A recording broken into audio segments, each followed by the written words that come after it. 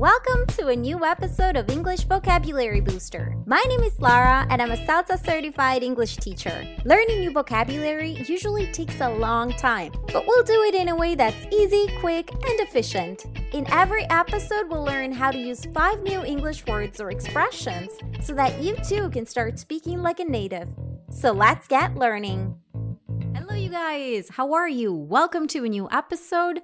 I am pretty excited because I'm recording this episode a few days before it's supposed to come out and not right on the day it's supposed to come out. So we're making progress. And today we're going to talk about fear. So get ready. Hey, Matt, I'm over here at the entrance waiting for you. Where are you? We were supposed to meet 15 minutes ago. Boo. Matt, you scared the living shit out of me. I know, sorry. I couldn't resist. So, ready? Yeah, I think so.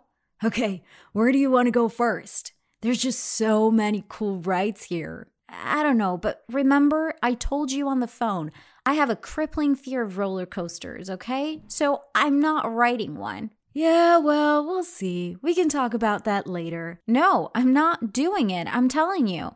You can't convince me. Wait a second. Hear me out. I don't want to do that. What about this one? This one doesn't look too scary, right? I don't care. I'm not getting on it. Oh my gosh, look. Isn't that Mary, the girl you like? Oh my gosh, yeah. Wait, she's coming this way. What's up, guys? I didn't know you guys liked roller coasters. Hey, Steve.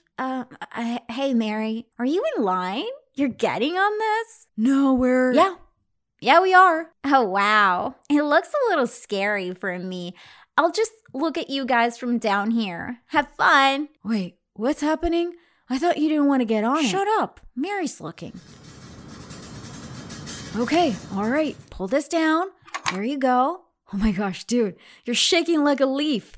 Are you sure you want to do this? I'm fine. Okay, brace yourself. Here we go.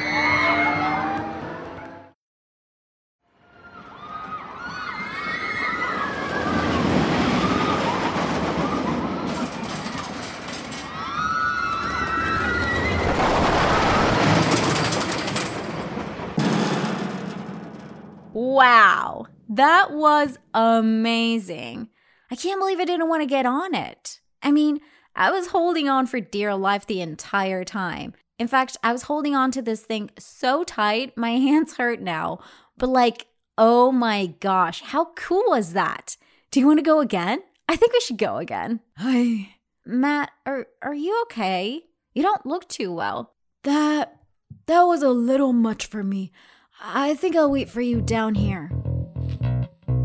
Okay, so somebody conquered their fear of roller coasters, apparently. Good for him. I would definitely not ever do that. I don't care how much I like a guy. I don't care how much I want to impress a guy. There's no way I'm getting on any roller coasters. But yeah, like I said, good for him. Let's talk about today's expressions. Let's begin with expression number 1. Scare the living shit out of someone. Matt, you scare the living shit out of me. If you scare the living shit out of someone, you scare them a lot or just a bit. You scare them a lot. If you scare the living shit out of someone, that means that they're about to have a heart attack, basically. Well, not really, but you scare them a lot. When was the last time someone scared the living shit out of you? I can't really remember because we kind of have a no scaring the shit out of anyone policy at home. Because my boyfriend hates to be scared or, when somebody jumps out of nowhere and scares him. He gets really offended when that happens. He literally he's such a sweet guy. But if you scare him, he's going to be mad at you for a while before he forgives you. So I learned that the hard way at the beginning of our relationship. And so now we don't scare each other around the house. Expression number 2, have a crippling fear of something. I have a crippling fear of roller coasters. Is a crippling fear a mild fear or a very big fear? A crippling fear is a very big fear. So something that will, in a way, prevent you from living your life in a normal way. That's how powerful this fear is. If you have a crippling fear of something, that means that this is preventing you from leading a normal life. Do you have a crippling fear of something?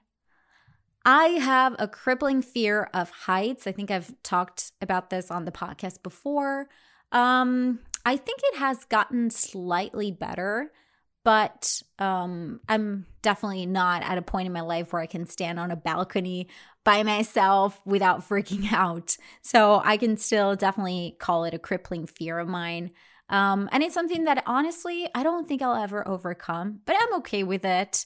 I don't live in the mountains, so I don't care. As long, I take the elevator. I don't really see, I have a small balcony. I try not to look down, and that's pretty much it. And then I can lead a normal life without worrying too much about heights. Expression number 3, shake like a leaf. Oh my gosh, dude, you're shaking like a leaf. If you're shaking like a leaf, how much are you shaking? A little or a lot? If you're shaking like a leaf, that means that you're shaking a lot. What might be the reasons why someone's shaking like a leaf? I think there might be a couple reasons. One of them is fear. So just like in the story, this guy was terrified of getting on a roller coaster. So he was shaking uncontrollably. He was shaking so much, he was shaking like a leaf. So that's one reason. But you could also shake like a leaf when you're cold. So anytime that you're trembling, that you're shaking, that you got shivers, that's when you can say that someone is shaking like a leaf. Just like a lot. Like you can visibly see someone shaking. When was the last time you were shaking like a leaf? I know this one. So it wasn't from fear because I haven't been that afraid in a while, thank goodness. I've never been that afraid, thankfully. But I remember, a year, what was it? Like a year and a half ago, maybe less than that actually. My boyfriend and I started our trip on the Vespa. So we were in the north of Italy and we were going from Milan to Genoa. And so it was the beginning of March, which, it's not the warmest time of year in the north of Italy, but we had to start our trip. And I'm talking about, this was a 3 to 4 hour ride, because if you take the highway, it's going to take you like an hour and a half to go from Milan to Genoa.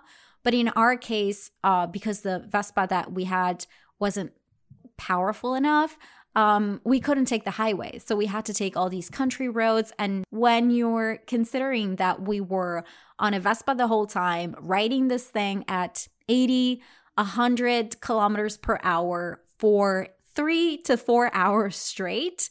I mean, I remember I was shaking like a leaf the whole time I was on the Vespa. And then even when we got to Genoa and we immediately parked the scooter, we got into a cafe, ordered something hot. Even after sitting there for an hour, I was still shaking like a leaf because it was just so cold. I was the cold, basically. What a terrible, awful experience. I'll never, ever forget that. Expression number 4, brace yourself. Okay, brace yourself. Here we go. When do you tell someone to brace themselves? Before something happens or after something has happened? You tell someone to brace themselves before something happens. Why would you tell someone brace yourself? So you would tell someone brace yourself when you want to prepare them for what's about to happen. Literally, it means something like prepare yourself for a disaster, but you would say it like before a bumpy ride, for example, or before a very heated argument. Anytime that you know that something bad or dangerous or scary is about to happen and you want to warn the person that's with you, you can tell them, brace yourself, okay? Prepare yourself because this is not going to be good. This is not going to be easy. What are some instances in which you would tell someone, brace yourself? So I think this happened a lot. We're going to go back to our Vespa trip in the south of Italy. So the roads in the south of Italy are not the best, especially those country roads are not the best. There's a ton of potholes. These, holes that you find in the concrete when driving around. Well, there's a ton of those. Because I don't know, because they don't do enough maintenance, or maybe the quality of the concrete is not good enough. I don't know why. I just know that we were riding this freaking Vespa around the south of Italy the whole time, pretty much every day. And I remember every time we had to go somewhere, I was saying to myself and also sometimes to my boyfriend, okay, brace yourself. And he was saying that to me a lot because he was the one riding and I was sitting behind him. So a lot of times he was like, okay, brace yourself when he would see like a lot of these potholes. And it was scary. There were a couple of times when I thought, okay, this is it. We're going to fall. Thankfully, I don't know how, but we never fell. So I guess we got lucky. Expression number 5, hold on for dear life. I was holding on for dear life the entire time. If you are holding on for dear life, are you holding on to something tightly or loosely? If you are holding on for dear life, you're holding on to something very, very tightly. You're holding on to that thing as if your life depended on it. That's why you say you're holding on for dear life, because it's like you feel like if you let go, you're going to die. When was the last time you were holding on for dear life? So I think the last time that I was holding on for dear life, it was when we were in Thailand. So in Thailand, we used to go places by tuk-tuk, which is like a, how should I describe a tuk-tuk? It's like it's like a combination between a car and a scooter, I guess. Like if a scooter and a car had a baby, that's what a tuk-tuk would look like. Maybe, I don't know. Anyway, they're these small motorized things that you can take to get from one point to another. But the way in which they drive in Thailand, I would say it's pretty similar to the way in which they drive in the south of Italy, meaning it's crazy. It feels like there are no laws and everybody does what they want. So it's really scary. Plus, sometimes the roads aren't super even. There's a lot of potholes. There's a lot of braking, stopping, very sudden stops and all of that. And I remember just me holding on for dear life to the tuk-tuk structure to make sure that, we wouldn't get thrown off the tuk-tuk at every curve, which was a fun experience. We have a couple of videos of us just like bouncing around the tuk-tuk. But yes, always holding on for dear life because we didn't want to fall off. And that is it for today. And remember, if you want to access the transcript as well as lots of other resources, visit enboo.com. That is ENBOOO.com. Have a great day.